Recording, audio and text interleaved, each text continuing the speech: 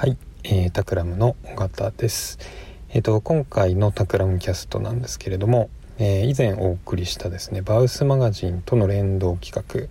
画、コズモの徳井直さん、それから ICC の主任学芸員の畑中実さんを交えた、トークの後編をお送りしたいと思います。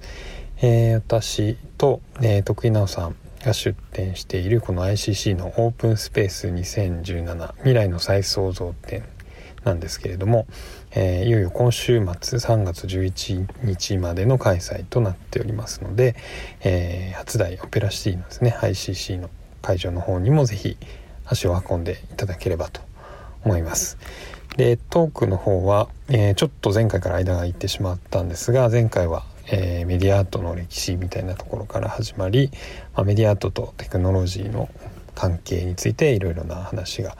展開されましたけれども、今回は、徳井さんも我々タクラムも、アートワークだけでなくてクライアントワークっていうところもやっているので、アートワークとクライアントワークの違いであるとか、あとは、メディアアートだけに限らず、広く芸術の役割とは何かというような話にも、展開していきます。それでは後編の内容をお聞きください。タクラムさんで例えば作品を作る時、はい、今回みたいな時で、なんかこうなんていうんですかね、最終的にこうデザインだったりその工学だったりのところに回収するっていうと言い方は悪いですけど、なんかそういう感覚ってどっかあるんですかね。ちょっとうまく説明できないです。いやなんかなんかどういうふうにその作品作っていくかっていうプロセスだと思うんですけど、なんかそういう意味ではまさにセレンディピティみたいなものかなっていう、その、いろんな、今回の作品も僕はその別に、依頼を受けてからなんか、調べてそういう方法を編み出して分解する方法を編み出してみたいなことではなくて、そういうことをこういうことできるよっていう人が、近くにいたりして、なんかそういう技術の種みたいな何かに使えるかもしれない、使い道がまだよくわからないけどっていう、なんか技術の種みたいなものが、引き出しみたいなのがいっぱいあって、でそれとその何か依頼されたテーマだったり自分が考えてることっていうのがなんか出会った時に生まれるというか、作品になるっていう感じがしますね。作品で作ったものを別のところで。そうですね、あとなんかそのクライアントワークとの違いっていうのが質問にあったんですけど、それもなんかやっぱ最近変わってきてるなっていうので、依頼されたものを作るということ以上にやっぱりその時代がやっぱりより早いものとかより小さいものとか、なんかそういうようなことではもう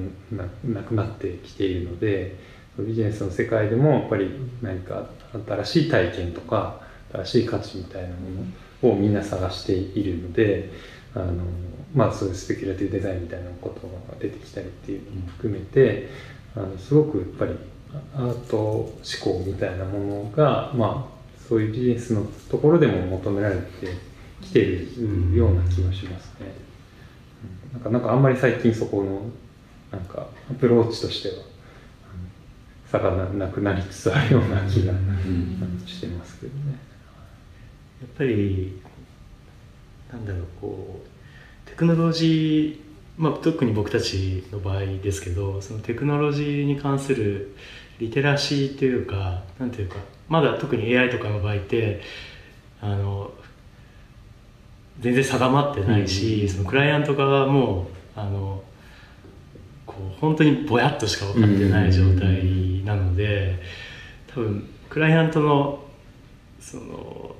提案とかをそのまま受け入れてると本当につまんないものにしかならないで、やっぱりそこの力関係っていうとちょっと言葉がよくないのかもしれないですけど、やっぱ変わってきてるなっていうのは、僕らから提案しないと絶対いいものにならないっていうのが最近本当多いですね。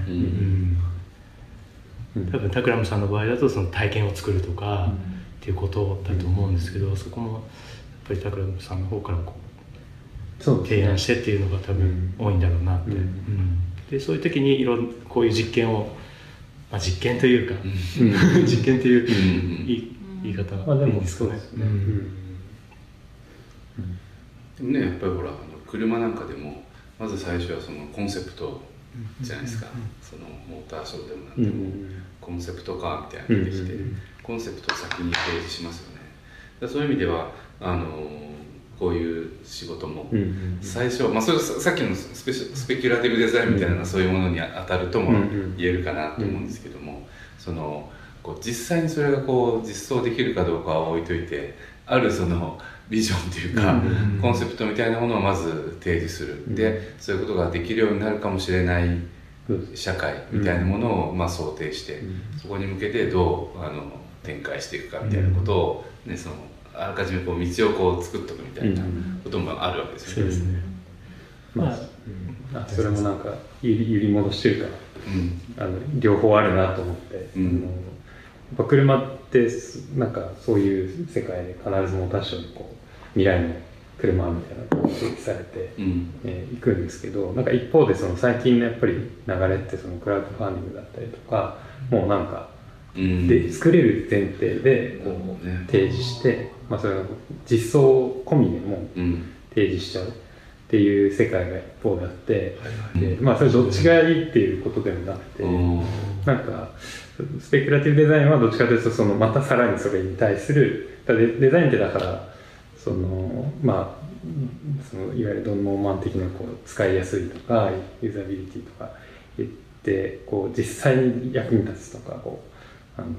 ていうところで進んできたんですけど、もう一回またそこがそういうコンセプトを提示したりとかっていうふうに逆に触れていたりとか、なんかそこはすごく両方あるなというふうに。なるほど。僕なんかやっぱりそこの中間を狙うっていう感覚は結構ありますね。だから単にこういうコンセプトです、未来はAI がもしかしたらニュースを作るかもしれないですよって僕が言ったところで、そういうのがあるかもねっていうところで終わっちゃうし、逆に今できる技術で作ってもなんていうかそれだけだとそんなに面白いものにならなくて、例えば今あるのをそのままツイッターのなんかクライアントワークで使いましょうみたいな、ツイッターボットにしましょうみたいなのしたって多分面白くなくって、その中間のところでこういう未来があるかもっていうようなのをバッて出して、で、ある種のプロトタイプというか、として提示することで、もうちょっとお金と時間があったらさらに、その元々の目標のところまで到達できますよっていう、ここの途中のところを見せてあげるっていうのは、割と自分たちにとっての実験っていうのもそうだし、クライアントにとってのある種のプレゼンテーションとしていいんじゃないかなっていう、そういうギリギリのところをそうですね、使える会社としてはそういう意識はちょっとあります。でもそれってでもやっぱりその世の中の人たちが本当にできるもの、その現実味がないとなかなか乗ってこないみたいな、そういうことがあるんですかね。そうですね、やっぱりなんか僕らもすごくプロトタイピング重視はしていて、そこでやっぱりでもなんていうか、本当にその体験できるっていうものすごいパワーなので、その一発で分かるっていうか、だから体験できるものを作るっていうのはすごく大事なんですけど、その時にやっぱりそこで作れるスキルとか、テクノロジーとかに制限される部分も今のテクノロジー、もうちょっと5年待てばもっとすごくちっちゃくなるかもしれないプロダクトをどこまでその5年先の、世界を体験してもらうものを作りつつ、でも今のテクノロジーを使って作らなきゃいけないみたいなこととの日々なんかせめぎ合いみたいなことをやってるって感じがしますね。だからそのためにだからこういうクライアントワークじゃない形の作品を作るチャンスがあるっていう時には、なんかそういう今まだ使ってないなんていうか引き出しをやっぱり実験するっていう意味はすごく強いかなというふうに思いますね。だからやっぱりなんかメディアと界隈の人でやっぱりその開発っていう言葉を使う人は結構多いでしょ。開発っていうその制作っていうよりは開発っていうところがね結構面白いなと思って、実験って言いましたもんねとかその実験っていうのも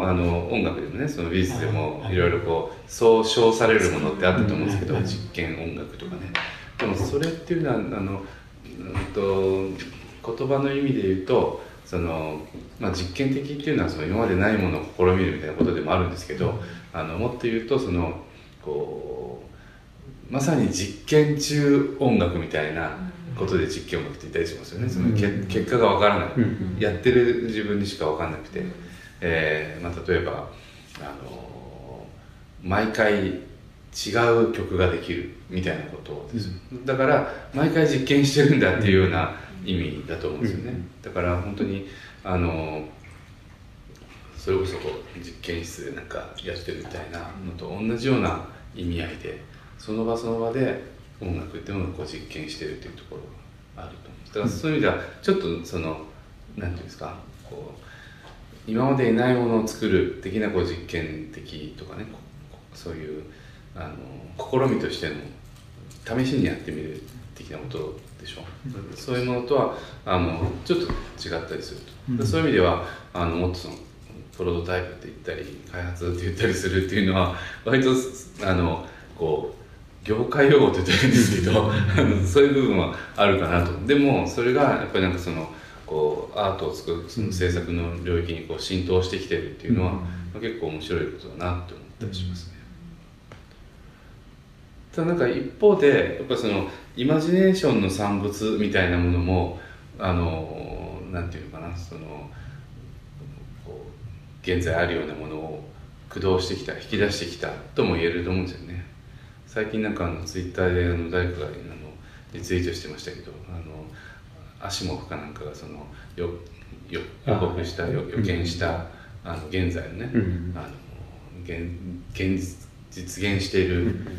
SF の中のテクノロジーみたいななんかありましたよね。でそういうふうに解雇的に見られるしかなくなっちゃったみたいなところもあって、つまり過去にこの人こんなこと言ってたらもうそれもあるじゃんみたいな、そういう見方をされてると思うんですよね。だからその未来の再創造っていうのはもう一個やっぱりそういうビジョンっていうのもなんか僕らも持ち得なくなっちゃったのかなって思うと結構悲しかったりするじゃないですか。結局今 SF っていうジャンルがなかなか展開しにくいのはそういったことが不可能だからだっていう言い方もありますよね。それは予測が難しいからっていうこと。あとは現実がフィクションに追いついてしまったとかっていう言い方もあるし、なんだけどやっぱりそれこそ J.G. バラードという人が人間に残された最後の資源は想像力だっていうことを言ったように、何か想像力っていうところにもう一つ、それを実現するっていうようなベクトルもあっていいのかなと思ったりする。もちろんそれが即座に形にできる人たちが登場してきたんで、そういう必要がなくなっちゃったとも言えるのかもしれないんだけれども、やっぱり今なかなか未来っていう風な長期的なビジョンっていうのが持ちにくくなっちゃったっていうことがあるかもしれないんですけど、まあでも巷では依然として100年予測とかやってますけどねそういうのはまだまだありますけれど、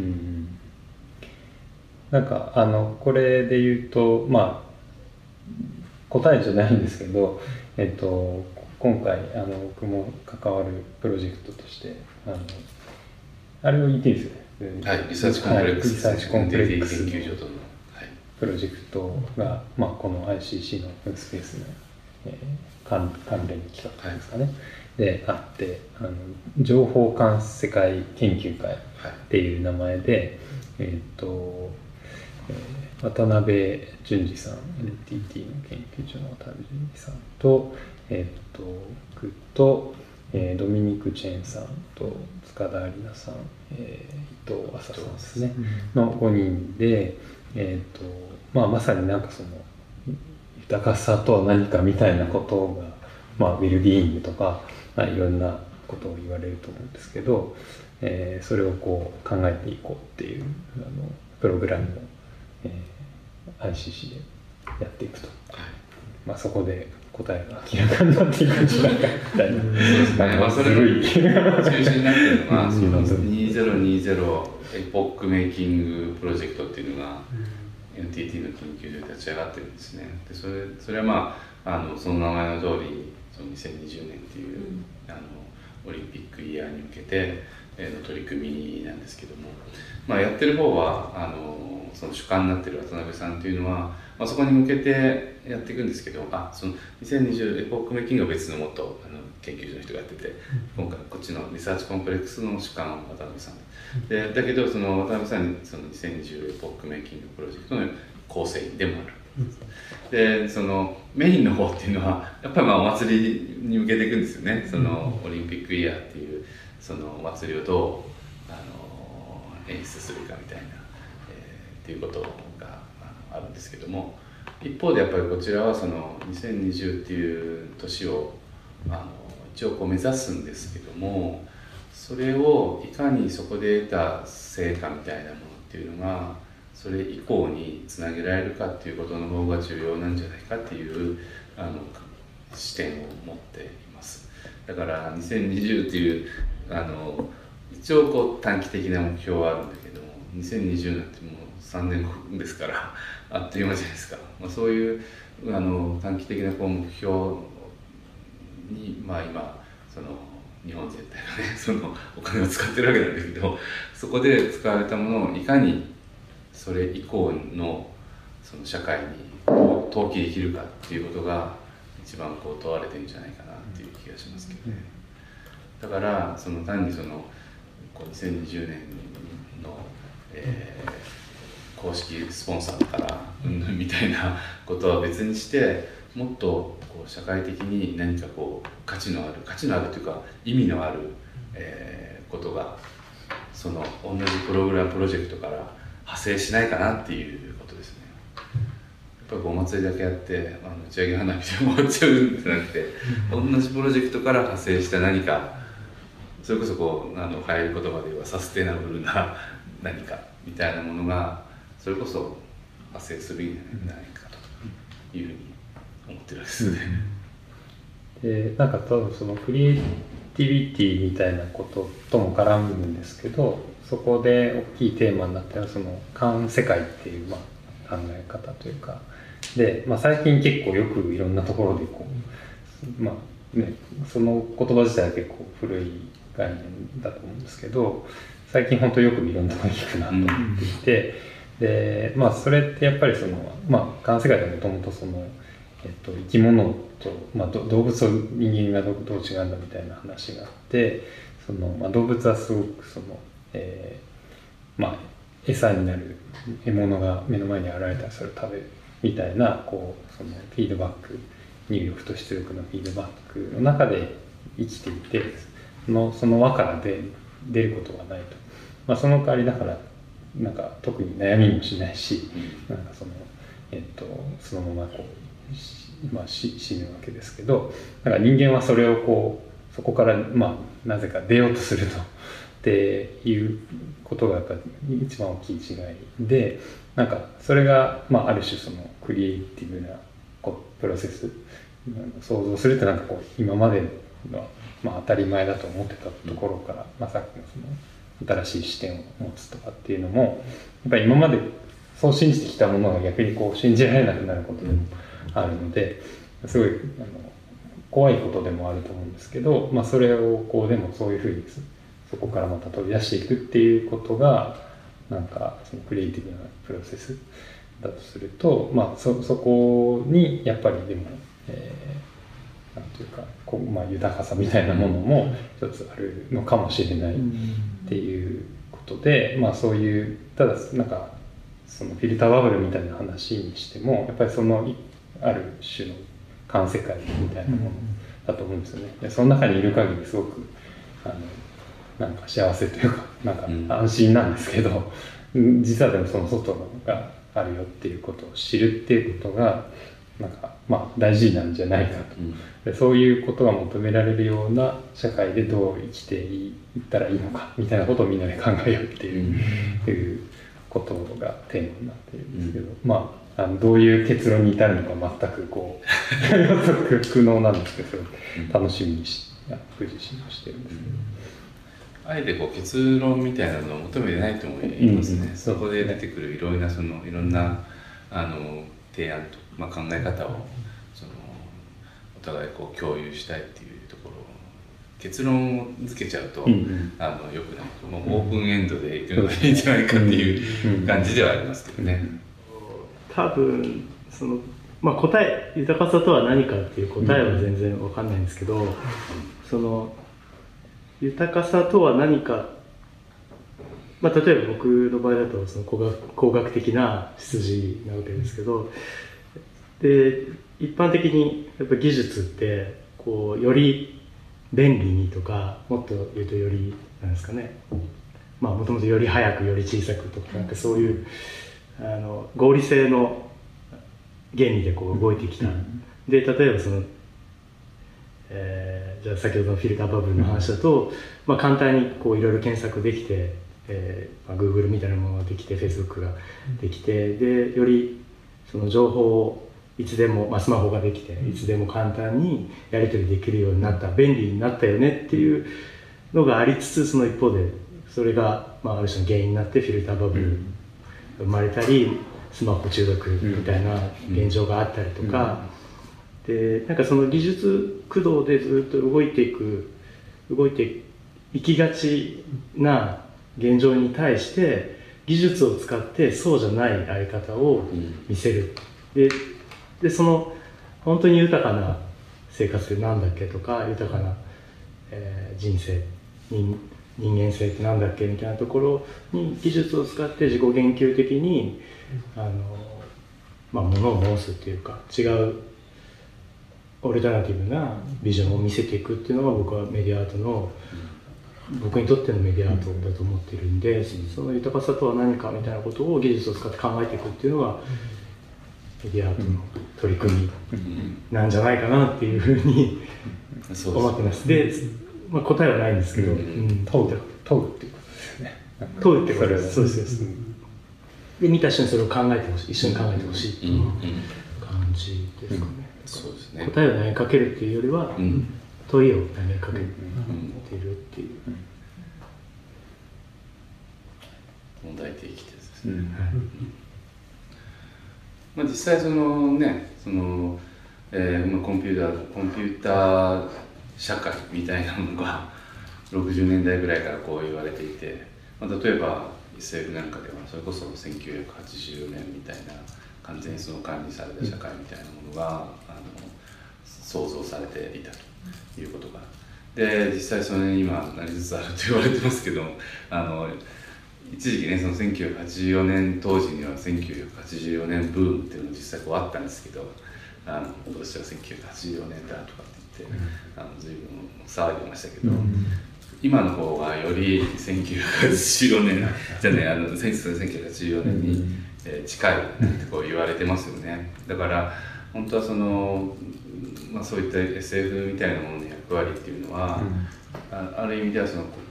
高度にテクノロジー化された社会ってものが本当に幸せかっていう疑問を投げかけることだったとも言えますね。だからそれは華氏451度なんかでもそうだし、あらゆるSF 小説がそうだったと言えます。そういったテクノロジーを使った社会を描くっていうことによってテクノロジー批判をするっていうことですね。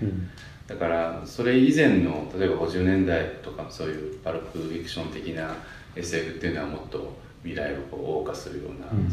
のが多かったけれども、でもそれがどんどん現実化してくると、そういったディストピア小説みたいなものがすごく増えてきた。でそれはやっぱりある種テクノロジーっていうものは実は人間を豊かにしないっていう認識に基づくと思うんですよね。このままでは人間は豊かにならないっていう。でそういった反省に基づいて僕らは今じゃあどうやったら機械コンピューターやそういったテクノロジーに縛られない生活をすることができるんだろうかって考えるようになったと。いうわけですよね。ほっとくと、テクノロジーに、支配されることを自ら望むようなことになってしまうのが人間なので、それをいかに回避するかっていうことを、ずっと考え続けているとも言えます。でそれをいかにこのままじゃやばいよっていうことを言ってきたのかっていうのが、SF だったと思うし、メディアアートっていうものだったんじゃないかなっていう気がします。それはパイクもそう言っていますよね。テクノロジー批判をテクノロジーによって行うっていうやつですね。だからテクノロジーがどんどん現実になればなるほど、僕らはそれに対して危機感を覚えなきゃいけないっていうことになってくるわけです。でも一方でそれをいかにじゃあ使ってなんていうのかな、逆に支配する側に立つっていうようなね観点だってあり得るわけで、そういうものに対しては真っ向から反対しなきゃいけないっていうのが僕は芸術の役割だったと思ってるんですよ。それこそ音楽で言えばワグナーがそのナチスのためにナチスに加担した以降、その芸術音楽家っていうものは権力に対しての反対の側に立つってことをやってきたし、それ以降そっち側に立つ音楽家はいないんですよ。芸術っていうのはそちら側に絶対立たないっていうことになってる、っていう意味でも僕はそのテクノロジーに対する批判っていうのはアートの側から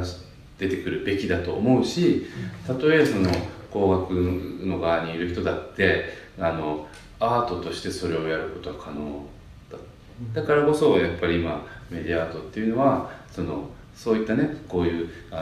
知性を総動員して僕らはそれに対して反対しなきゃいけない、でそれによって豊かな社会みたいなものができるんじゃないかなっていうふうに思ってるわけですよね。またまたいやでも本当にね、アートっていうのは本当にその第二次大戦以降あっち側に立つ人は絶対いないはずなんですよ。それはアートと呼べないと言っていいくらいのことだと僕は思ってるので、権力の側に立っちゃいけないんですよ。現代音楽だって絶対そうですよね。それはやっぱり抑圧の中から生まれた音楽なので、それこそ癖なきすでも何でもいいけどね、ああいうものっていうのは群論みたいなのを使って音楽作るわけですよ。数学群論って、その群れって何かって言ったら民衆だっていうわけですよね。それは権力に反対する民衆を表してるわけですよ。そういう意味でも現代音楽とか新しい試みを駆動してきたのは反対、すごい古い言葉言いますよ、反体制ってことを思ってるわけですよね、そういうものが基盤にある。だからこそ僕は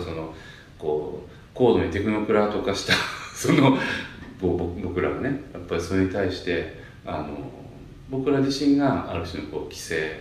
というと言葉は悪いんですけど、一つの歯止めとなっているかと。でその歯止めっていうのを何によってなすかって言えばクリエーションによってなすってことなんですよね。だからって言って全部を批判したいとか否定したいってわけでもないですし、そうすると最近左翼って呼ばれますよね。本当最近生きにくい世の中なんですね。なんか多分また久保田先生の引き合いに出しますけど、なんかすごくそういう未来の学生とかをなんかすごく勇気づける言葉を言ってるなと思ったのがあって、なんかそれはなんかアートは世界を変えるためにやらなくてもいいと。で、自分が世界に変えられてしまわないためにやればいいみたいなことを言っていて、なんかそれは今の話にも多分通じるんですけど、なんかやっぱりすごく今なんかすごい大きく話を社会を変えなきゃいけないみたいな思っちゃうと重すぎるんですけど、なんかやっぱ自分はなんかこうなんじゃないかなと思ったことをやっていいんだよっていうか、なんかそのために表現をして、それに共感する人がいてくれるかもしれないっていうようななんか、そういうことから始めていけばいいのかなっていうのが、すごいそれを何かの記事で読んですごく共感したんですけど、そういうなんかマインドで、悩んでる人がいればなんかいいのかなと思ったりします。そうですね、なんか僕なんかもこう地図じゃなくてコンパスを持つみたいなイメージで、だから最終的な目的地がどこになるか分かんないんだけど、なんとなく自分はこっちに行きたいみたいな、コンパスだけは大事に持っていくみたいな感覚でやればいいんじゃないかな。だから今回の作品がどこにたどり着くか分かんないですけど、なんかこっちの方に面白そうな領域が広がっているっていう、その方向だけは見えてるっていう感じですか。学生の時からなんかね、目的地を決めないといけないってなったらすごい、辛いですよね。辛いですね。それが見えちゃうから、今の時代でネ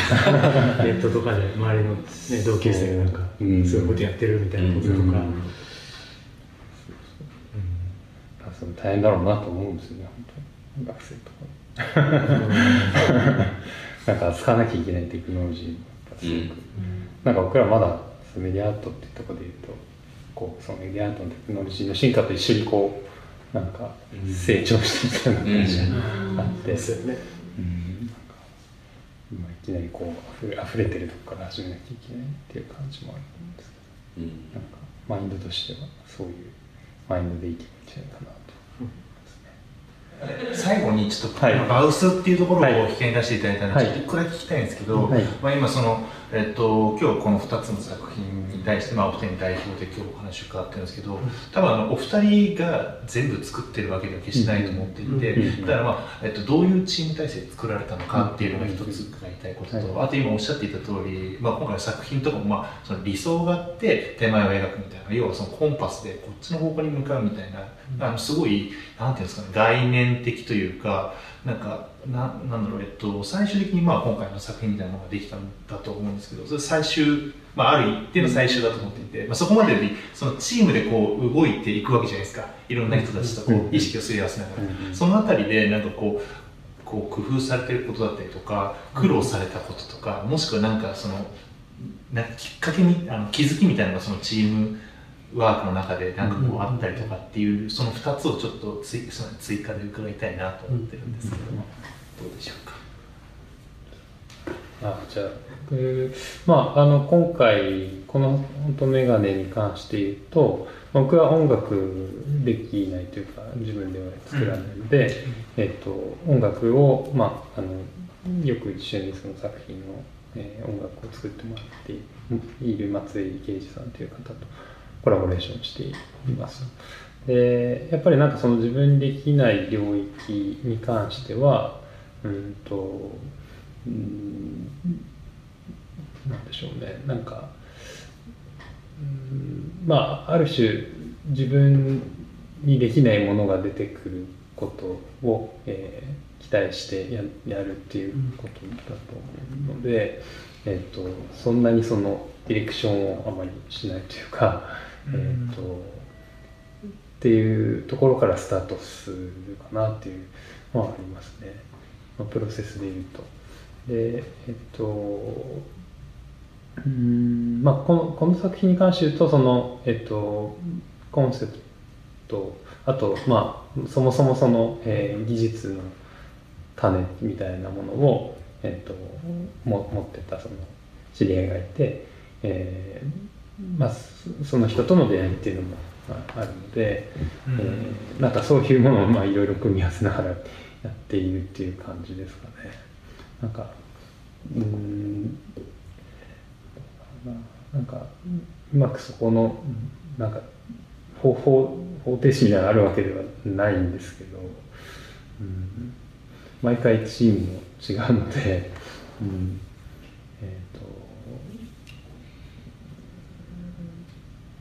なんかどういう方向に向かうのか、さっきの本当にコンパスじゃないですけど、を持ちながらやっていくっていうようなことになるのかなですかね。あんまりなんかまとまった答えになってないですけど、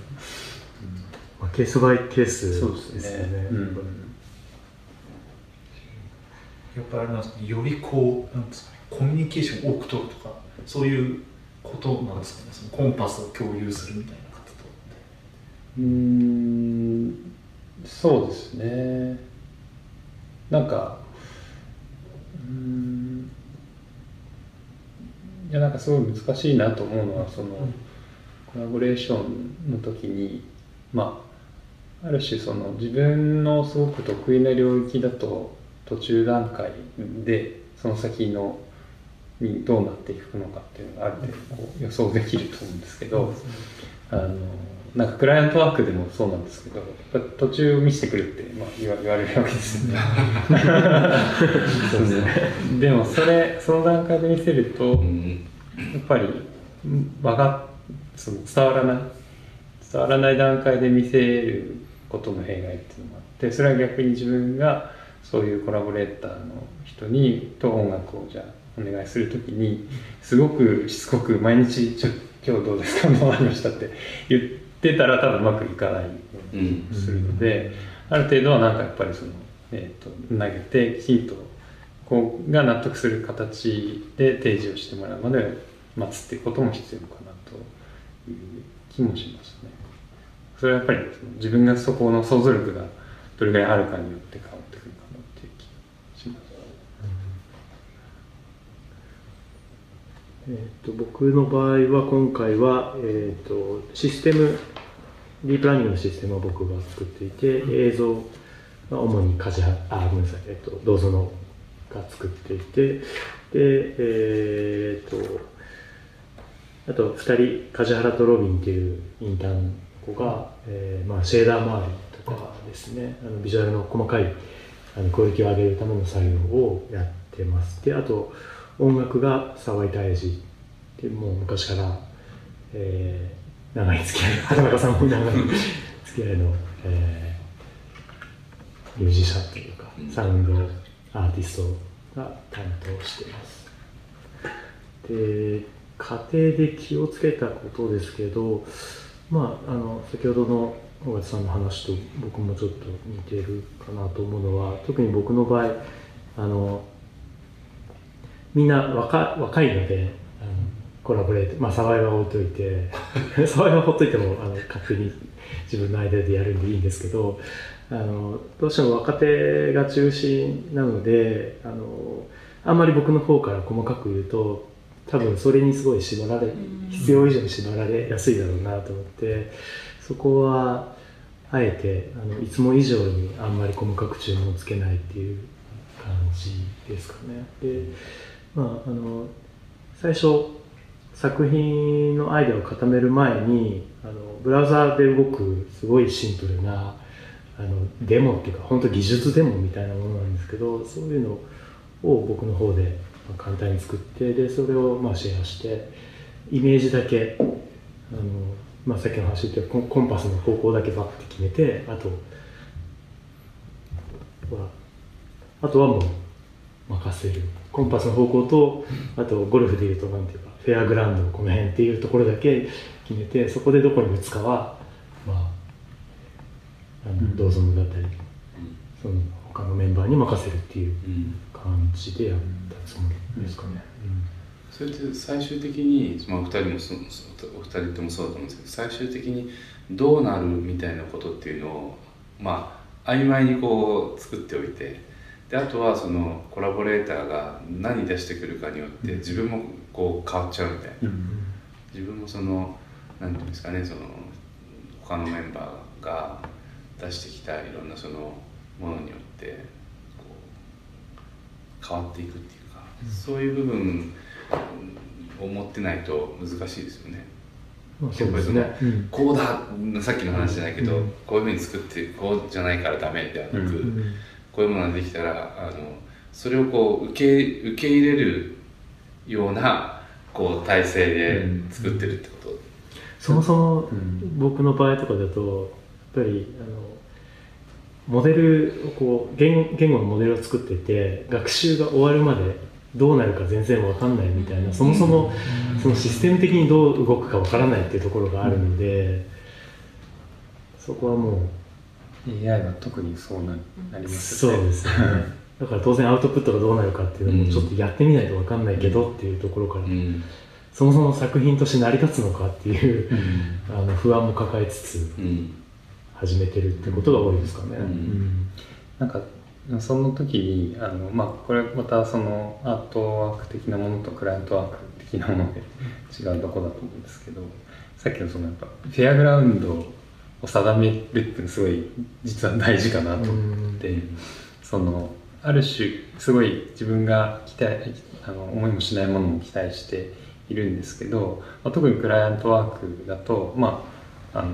きちんとそのお金をもらってある納期を守ってある一定のクオリティのものを納品しなきゃいけないので、なんか常にその最低クリアしなきゃいけないラインはなんか自分の想像力の中で、キープできるっていうことをなんか担保しながら、さらにそれ以上のことを期待してっていう感じがあるかなと思いますね。なんかいろんなそのスケジュールとか、なんかいろんなことを考えながら、一応こうやればなんか合格ラインはキープしつつ、あとどこまでその期待を超えられるかっていうところがそこのがすごく大事なんですけど、だからやっぱ複数人でやるからそのコラボで何かやっぱりちょっとそのなんていうんですかね、想像をちょっと跳ねるところがあると、やっぱりチームとしてすごいいいのかなと思っていて、今伺ったお話だとやっぱりその余白をちゃんと残して、その偶発性みたいなものをしっかり入れ込めるみたいなところはなんかすごい伝わってきたなと思います。そうしないとやっぱり単にアシスタントになってしまうので、僕らもやっぱり会社としてメンバーみんな成長していくっていうのとか、それぞれが名前を出していくっていうことを目指しているので、なんかそこもすごい大事にしていると思いますね。はい。はい。ありがとうございます。ありがとうございました。